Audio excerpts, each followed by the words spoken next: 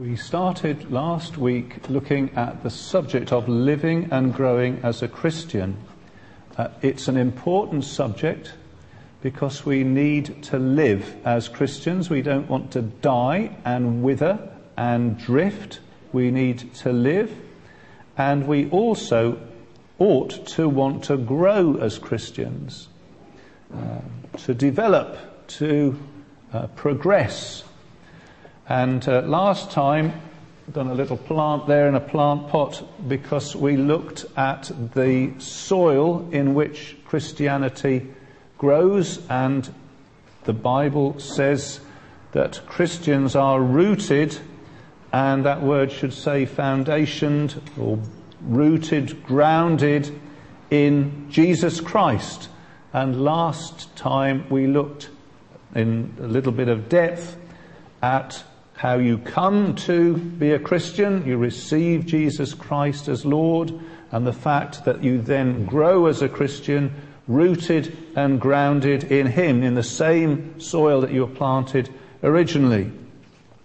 And what I thought we could look at just now is living and growing via the Word of God, or the Word of Christ, not just any old words, but via the Word of God and prayer. So those two things to think about this morning. We live and grow, do we, by the Word of God and prayer. And rather unusually, I'm going to take my text from Reverend Andy Christofides, he's a minister in South Wales, St Mellons, funny name, isn't it? Anyway, don't go down that route. And he said, I remember him saying this in a talk, he said, I have got the secret of how you can live a Christian life that is full and rich and strong, and how you can be effective in ministry. And he built it all up, and so we were wondering what he was going to say. And he said, it's this. It's read your Bible, pray every day. And he sang it. Read your Bible, pray every day, pray every day, pray every day. Read your something like that, you see. It's very simple. But is it actually a song? Is it a? Yeah, okay, right. Oh, well, I thought he made it up, but so I won't give him the credit next time. But I'd like to think about that. It's just a simple thing. Was he right? Is the song right?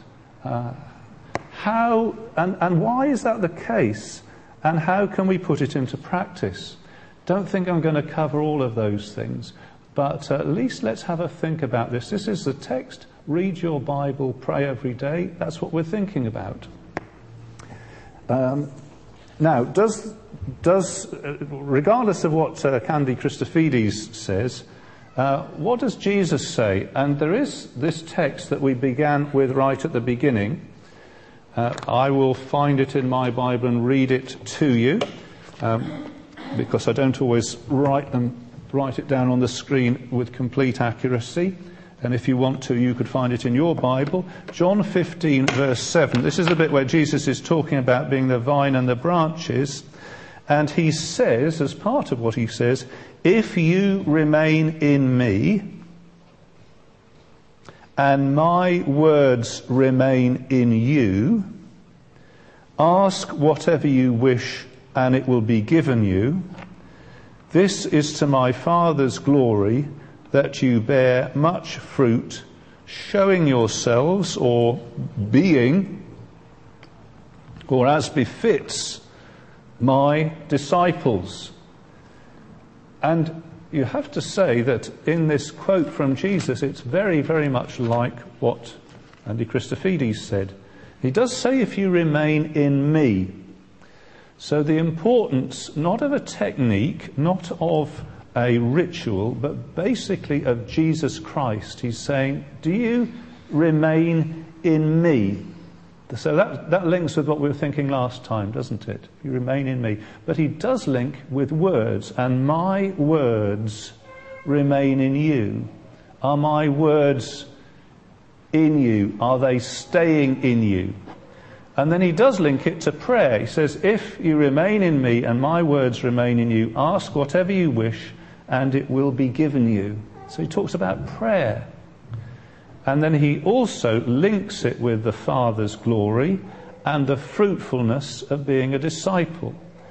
This is to my Father's glory that you bear much fruit, thus being or showing yourselves to be my disciples. So that really says the same thing, doesn't it?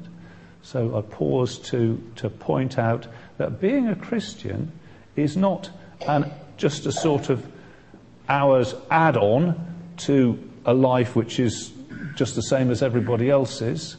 Jesus has this very radical view of what it is to be a Christian. It's being in Christ. If you remain in me.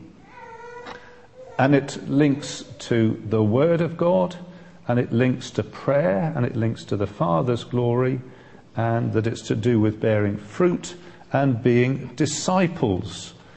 So that starts us off. Now, the next thing I'd like to do is consider a couple of objections, because if you've thought about it, you might have thought, well, actually, I've tried this, and I've got some objections. Number one, reading the Bible daily is really heading towards legalism and a sort of slavery. Reading the Bible daily is heading into legalism and slavery. It's interesting to try and define legalism, because there is, of course, such a thing as obedience. So just being told to do something doesn't make it legalism.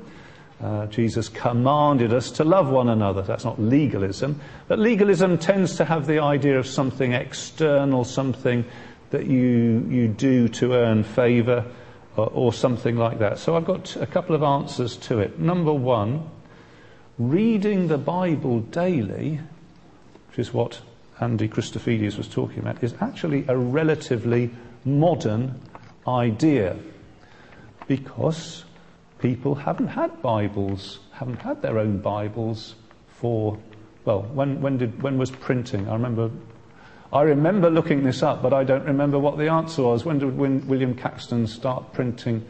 15 something or other? 16th century. So the idea of actually being able to afford a Bible or have a Bible has only been a possibility in the last, however many, 400 years? If you consider that 2,000 years, the last fifth of the Christian era. So if you talk about personal Bible reading as such, that's a relatively modern idea. But I want to say that meditating on God's Word, a more general way of looking at it, is as old as faith itself. So let me tell you about Abraham. I'm going to read you from Genesis chapter 12. If you would like to look it up at the same time, you are more than welcome to do so. Abraham is the model for the Christian. I know he's in the Old Testament, but he's held up to us as being the father of faith. He shows us what it's all about. And Abraham's story gets into gear with these sentences, these verses. Genesis 12, the Lord had said to Abraham, leave your country, your people, and your father's household. Go to the land I will show you. I will make you into a great nation, and I will bless you.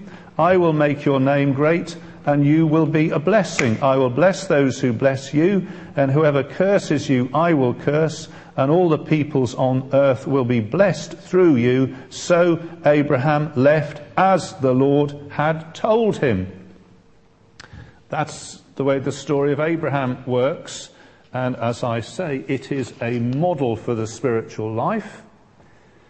It is a model for faith. And it is basically a response to God's words. What made Abraham any different from anybody else? Well, it really comes down to this. God spoke to him. God promised things to him. God told him to do things. That is all to do with words. Now, you might, I'll come to another objection later, but Abraham lived the Christian life or the spiritual life by the words of God. That's what he did. Calvin, one of the old commentators on this, says that at some points in his life, Abraham had nothing but the naked word of God to hang on to.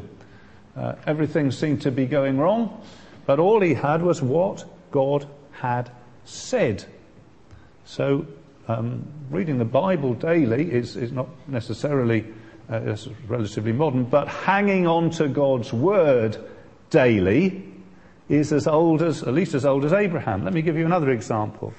Joshua. So I'll read from Joshua chapter 1. And how was Joshua to live the spiritual life, or indeed to serve as a leader? And I am going to read from Joshua chapter 1 from verse 5, where it says, "No one will be able to stand up against you all the days of your life. As I was with Moses, so I will be with you. I will never leave you nor forsake you. Be strong and courageous, because you will lead these people to inherit the land I swore to their forefathers to give them. Be strong and very courageous. Be careful to obey all the law my servant Moses gave you. Do not turn from it to the right or to the left, that you may be successful wherever you go. Do not let this book of the law depart from your mouth. Meditate on it day and night, so that you will be careful to do everything written in it. Then you will be prosperous and successful. Have I not commanded you? Be strong and courageous. Do not be terrified. Do not be discouraged, for the Lord your God will be with you wherever you go." And that's pretty much sets the tone for the spiritual life of Joshua. And I want to say Joshua was an achiever. Through Joshua, the promises of God were fulfilled, the purposes of God went forward, and the people of Israel entered into the promised land. And what is he told about this? Well, for a start, he's told stuff. The thing that God does to him to get him going in his ministry is to speak to him. It's interesting, isn't it? We're not told God's put his hand on Joshua, although he could have done that. It doesn't say God gave him a vision, although there are visions in the Bible. What it does say is he spoke to Joshua. He was an achiever, and he's told in these words that he will be successful and prosperous via meditating on God's word. Verse 8, "Do not let this book of the law depart from your mouth. Meditate on it day and night." So think about it, talk about it, and do it. Obedience. Do not turn to the right or to the left. Where does it say that? It says, "Be careful to obey," verse 7, "the law my servant Moses gave you. Do not turn from it to the right or to the left, that you may be successful wherever you go." So the principle is clear, isn't it? Certainly for Joshua. What's going to make him a successful achiever? It is the Word of God, which he thinks about, talks about, and obeys, not turning to the left or the right. That's how. Now you might say, well, it's different in the New Testament. Well, you might say that, but it was certainly that way for Joshua. He was to take to heart the Word of God. Now, as I say, he didn't read the Bible every day. Well, he might have had a copy, but most people wouldn't. But he was to think about it, to have it in his life and in his heart. Well, as objection number one. Objection number two. Answer number two. Answer number two. So the objection was that it makes us into slaves, and my answer is that words, thinking about the words of God, meditating on the words of God, does not make us slaves, but is the proper activity of sons. Now, you know in the Bible that these two things are put as opposites. You could be a slave which we're not supposed to be. We're supposed to be sons. It's a different way of relating to God. We're not slaves full of fear and anxiety and insecurity. We're supposed to be sons who are secure, who are in a relationship of love and willing obedience and closeness. And I'm saying that words are part of our sonship. I say sonship because that's the way that Scripture often speaks. Let me give you a couple of examples of this. It's the word through which we become members of God's family. I know it also says born again of the Spirit, but in 1 Peter it says, 1 Peter chapter 1, verse 23, it says, you have been born again, not of perishable seed, but of imperishable, through the living and enduring Word of God. You've been born again through the Word of God. And let me give you another example of words and sonship. This time it's a different way round. This is Galatians chapter 4, verse 6, where Paul says, because you are sons, God sent... Let me find it properly. 4, verse 6. Because you are sons, God sent the Spirit of His Son into our hearts, the Spirit who calls out, Abba, Father. So you are no longer a slave, but a son. Since you are a son, God has also made you an heir. The language of sonship is to do with being an heir. But my point here was that here are some words which are son-type words. Born again through the Word of God. And what is the particular action of the Spirit who makes us children of God? Well, we speak to God. We call out, Abba, Father. And that's a matter of words, isn't it? So I'm simply saying that words are not the opposite of sonship. They are part of being in God's family. A son, Jesus, of course, is the great model of this, willingly and happily listens to his father's instruction and calls out to him in prayer. Being a son, isn't it? Listening to what your father says. My son, listen to my instruction, is part of being a son, not a slave. So one objection there. Second objection coming up.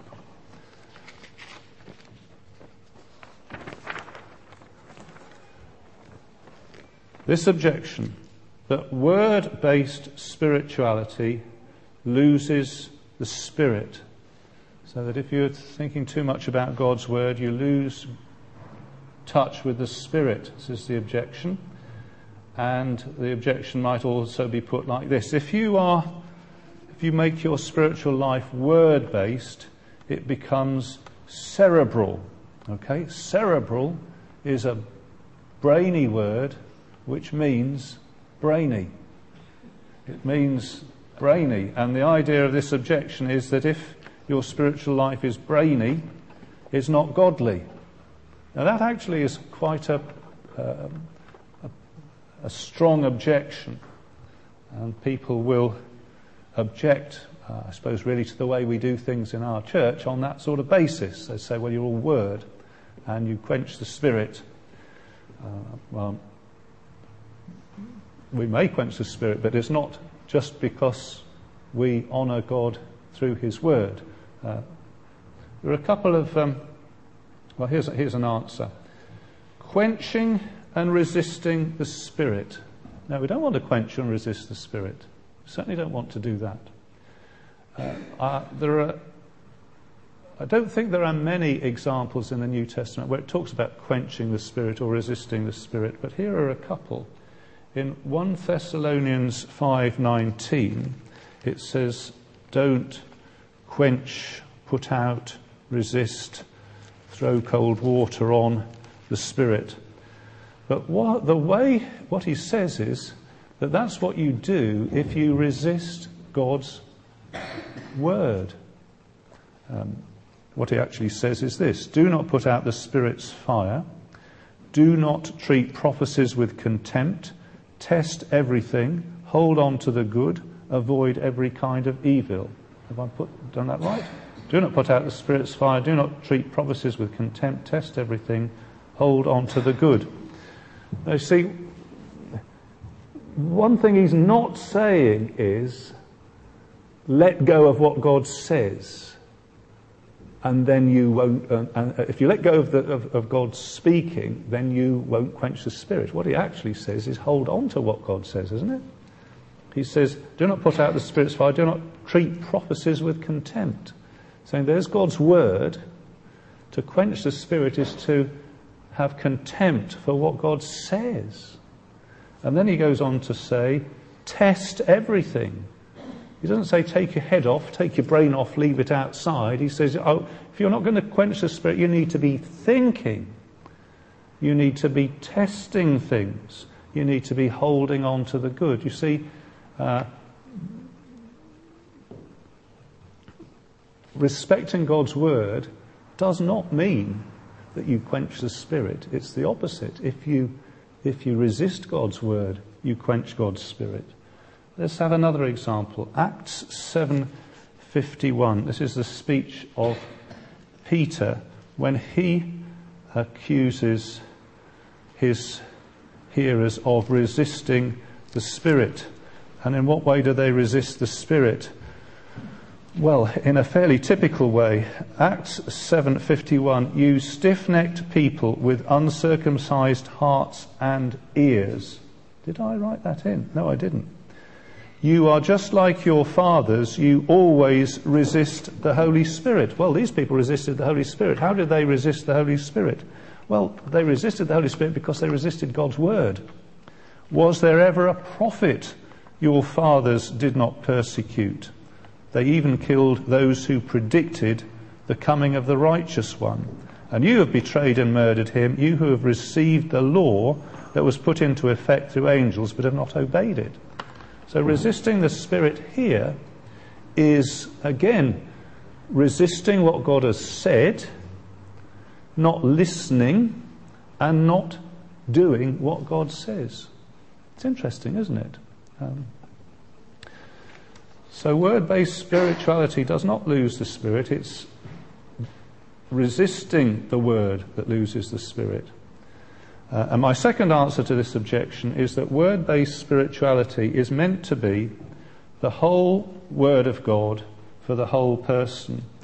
So that's all God's words in terms of his promises, in terms of Christ who comes to us through the Word, in terms of the gospel, in terms of the hope of the Word of God, in terms of the warnings of the Word of God.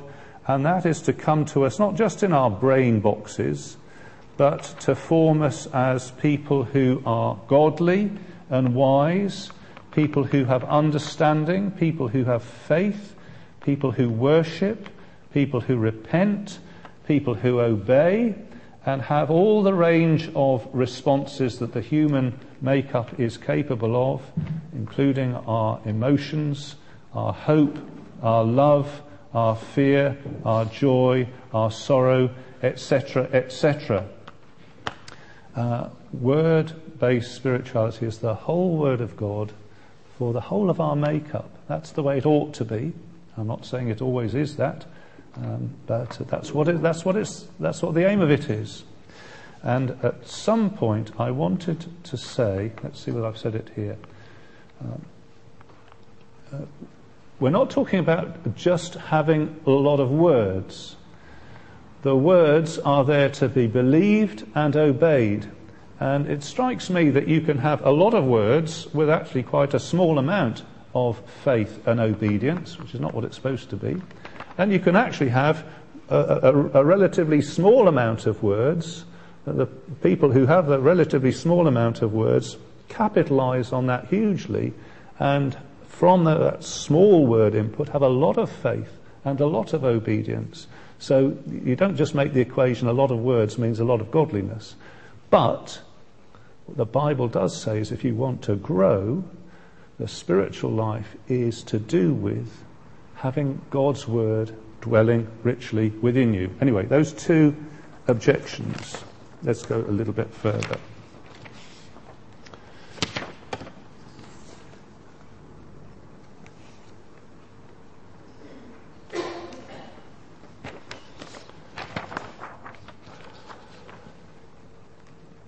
I'm asking the question, would the Lord Jesus say to me, read your Bible, pray every day?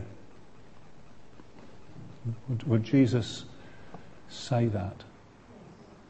Interesting question, actually. I mean, there isn't a place in the Bible where he is quoted as saying that. I don't think he would have said it because in his day the Bible was not complete. So there wasn't a Bible like we have in the time of the Lord Jesus. It wasn't written, was it? And it wasn't printed. So as I repeat again, that actually having a Bible is so useful, but it's not of the essence of the thing. But Jesus would have said, and he definitely did say, what he says in Mark chapter 4. What does he say in Mark chapter 4? This is a parable about living and growing as a Christian.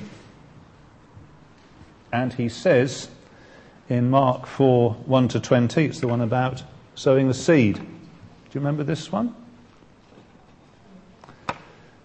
Jesus taught them. He was gathered round the lake. Jesus began to teach them by the lake, and there was a big crowd. And he said, "Here, well, I'll tell you all about it. I'll tell you all about it. It's like a farmer going out to sow seed, and he sows the seed. He throws it out, and it lands in different places, and in the different places it has different results. Full stop. And the people listening are wondering, what was that about? It sounded great. And even the disciples didn't understand it. It's a great parable, Lord. Really enjoyed that one. Didn't actually understand what you meant, though. And Jesus says, I'm really surprised, because this is, as it were, the master parable. It's the one that is the key that unlocks all the parables. And so perhaps he does have to explain it. The farmer sows something. What is it that's being sown? Do you remember what Jesus explained it as? The word. The farmer sows the word. Verse 14, Mark 4, verse 14. The farmer sows the word. That's where the seed of it is. And the people who grow, the crop that grows up most, is, Jesus explains it. He says, like the seed that's sown on good soil. How does Jesus say? He says, they hear the word, they accept it, and produce a crop 30, 60, or even 100 times what was sown.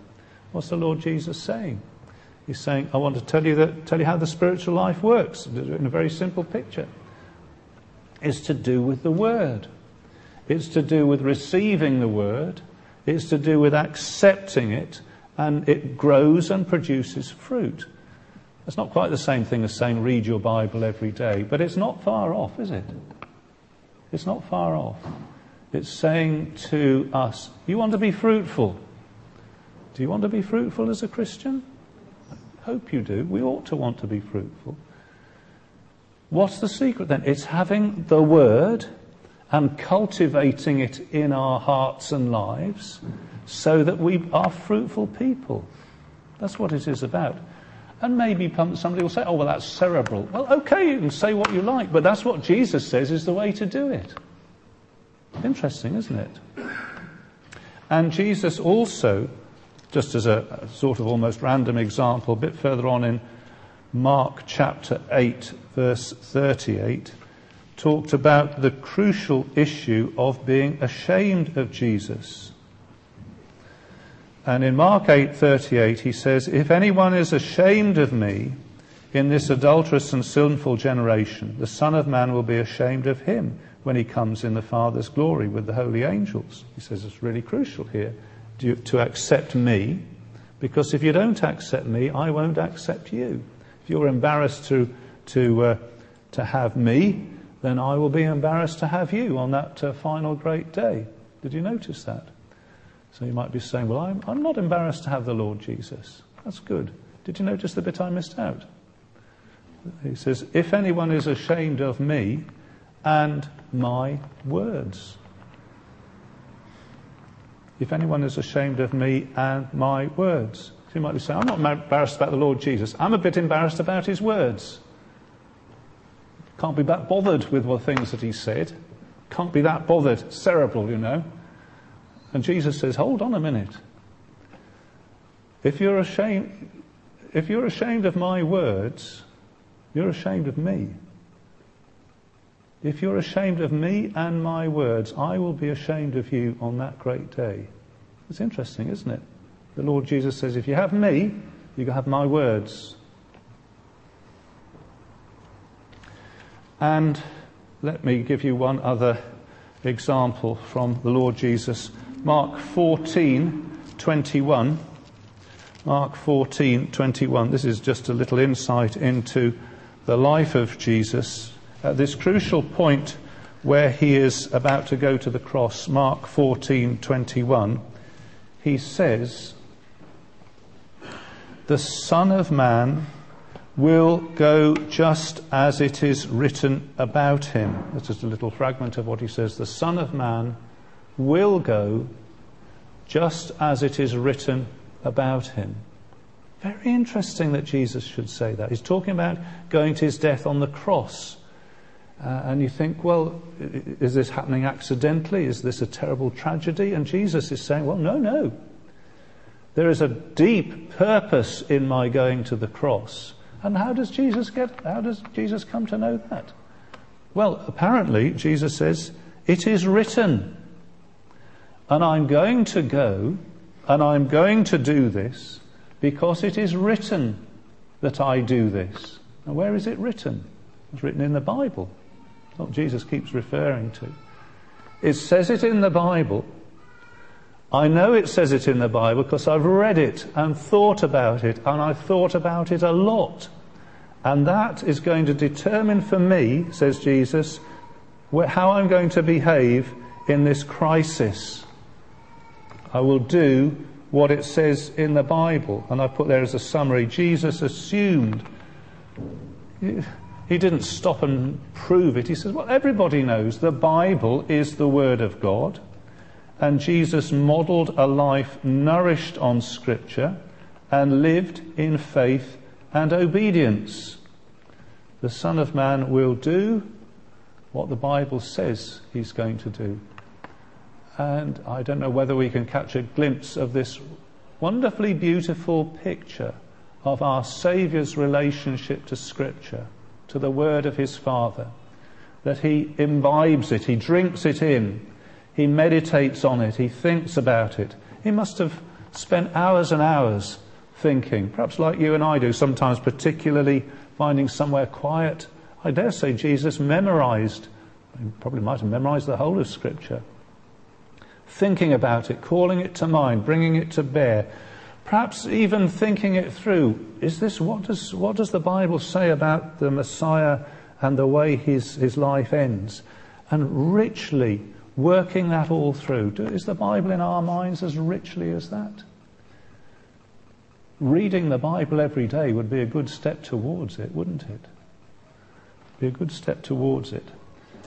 And I'm sort of not doing so much on prayer as I might have done, but I could point out that Jesus willingly and naturally spent time alone with his Father in prayer. Just going back to the beginning of Mark's Gospel, Mark 1:35.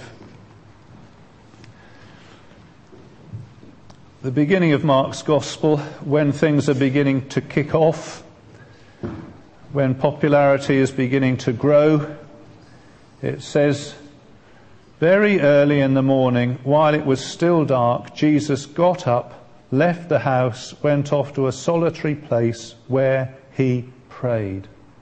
I find that a very wonderful sentence. As the Lord Jesus, things are getting really busy. You'd think that the first thing that he would do be turn on his computer, get his emails sorted out. But what he actually does is says, what I need to do, I need to get alone, I need to free myself from these other important and pressing things and just speak to my Father about all that's happening. I need to be with my Father in prayer. That's what it says, isn't it? Very early in the morning, while it was still dark, Jesus got up, left the house, went off to a solitary place where he prayed. Simon and his companions went to look for him, and when they found him, they said, "Everybody's looking for you. There's loads of things you should be doing." And Jesus has said, "Well, no, I've deliberately left those things to go and pray." And my thought is, if that was true of the Lord Jesus, how much more it ought to be true for us. If the Lord Jesus, who was somebody so strong and so clear and so holy, and he had no sin, of course, if the Lord Jesus says, "Well, I need to pray," then how much more for us who are weak and muddled and sinful? We need to pray. It's a beautiful picture, isn't it, of the Lord Jesus spending time in prayer. So would Jesus have said, "Read your Bible, pray every day"? Well, he wouldn't necessarily have put it quite like that. But the things he did say, reading our Bibles and praying every day, would be a pretty good way of fulfilling what he did say. Does that make sense? That's rather a complicated sentence. Shall I try it again? Yeah? I don't know whether I dare, actually. Jesus spoke about and modelled being filled with the Word of God and living a life of prayer. Let us take that on board. Let us seek to be filled with the Word of God and live lives of prayer. And if we were to say, "I'm going to read my Bible and pray every day," that would be a pretty good way of fulfilling it. That's what I'm trying to say. So that was the Lord Jesus. I've got 2 more slides.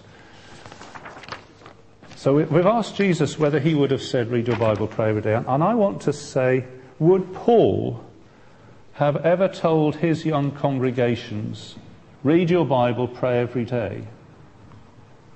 So that's my question. So if we could, in imagination, go and find the Apostle Paul as he's traipsing from Ephesus to Corinth or somewhere, say, "Hey, by the way, Paul, just come across this great song, 'Read your Bible, pray every day.' How about doing that with your next congregation?" Would you have said, "Oh, great, wish I'd thought of that myself"? Or would you have said, "Oh, blah, blah, blah, blah"? Well, I think he wouldn't have automatically said yes, for the same reason of the Lord Jesus. The Bible still wasn't complete. Actually, Paul was still writing it. So he couldn't tell people to read stuff that he hadn't yet written. Do you see what I mean? But he's in process of writing the Bible. And the idea of every Christian having their own Bible was still a long way off. They would have had to do it some other way. But reading our Bibles and praying is a pretty good way to do the sort of things that Paul would have said. Let me give you some examples. What did he say to the Ephesians?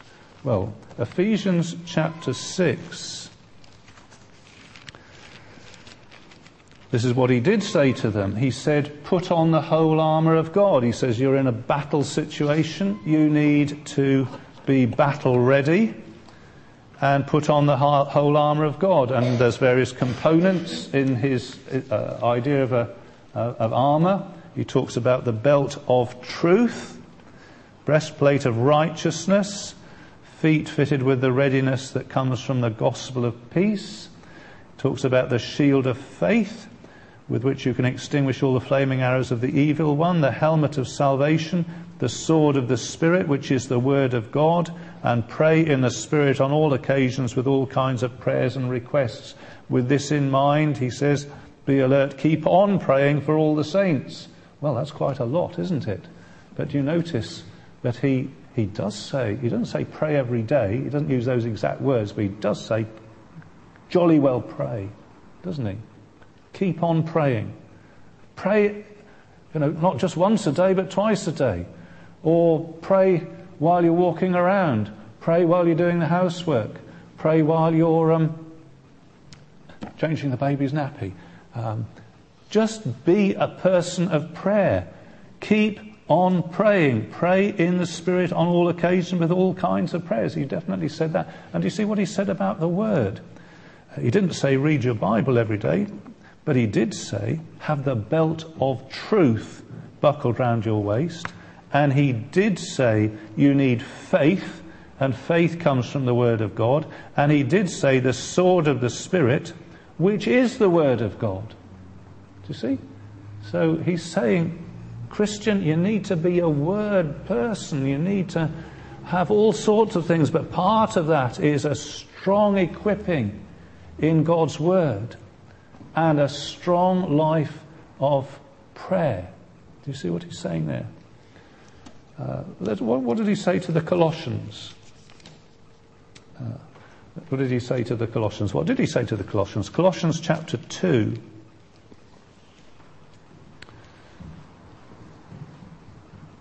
Now, the very fact that we have the letter to the Colossians is that he clearly believed that the good thing for them was for him to write down what to believe, how to act, and how to react.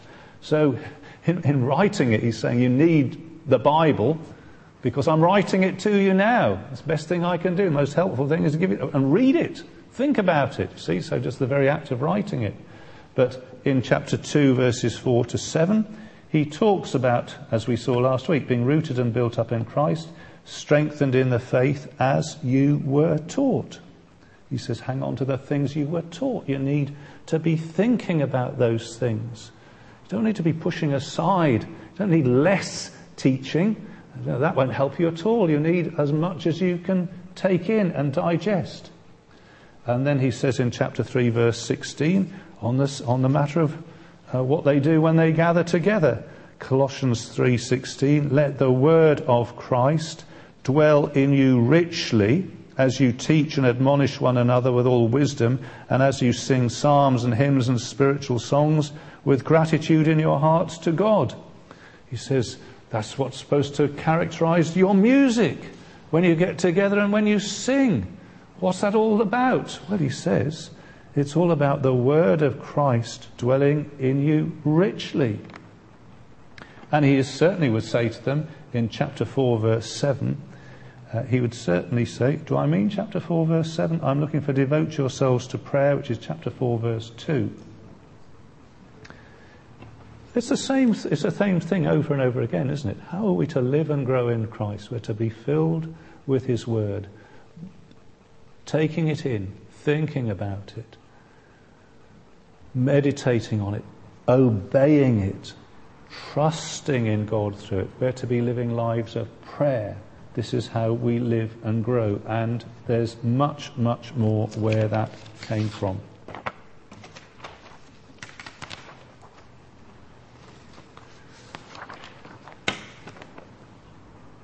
So how might we live and grow as Christians in regard to the Word of God and prayer? Here's some pieces of advice. With this we close. How can we live and grow as Christians? Number one, by hearing the gospel and the message of Christ. That's the way we come to faith.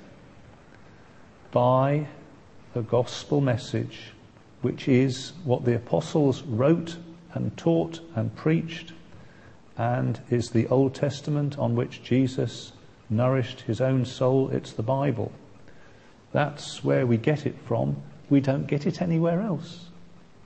If you haven't got the Bible, you're left with zilch. That's where we need to go, to the Bible.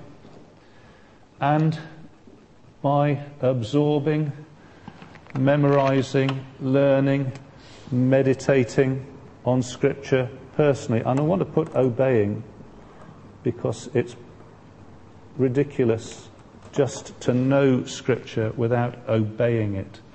It's there to be obeyed. Now, I think we need help with this.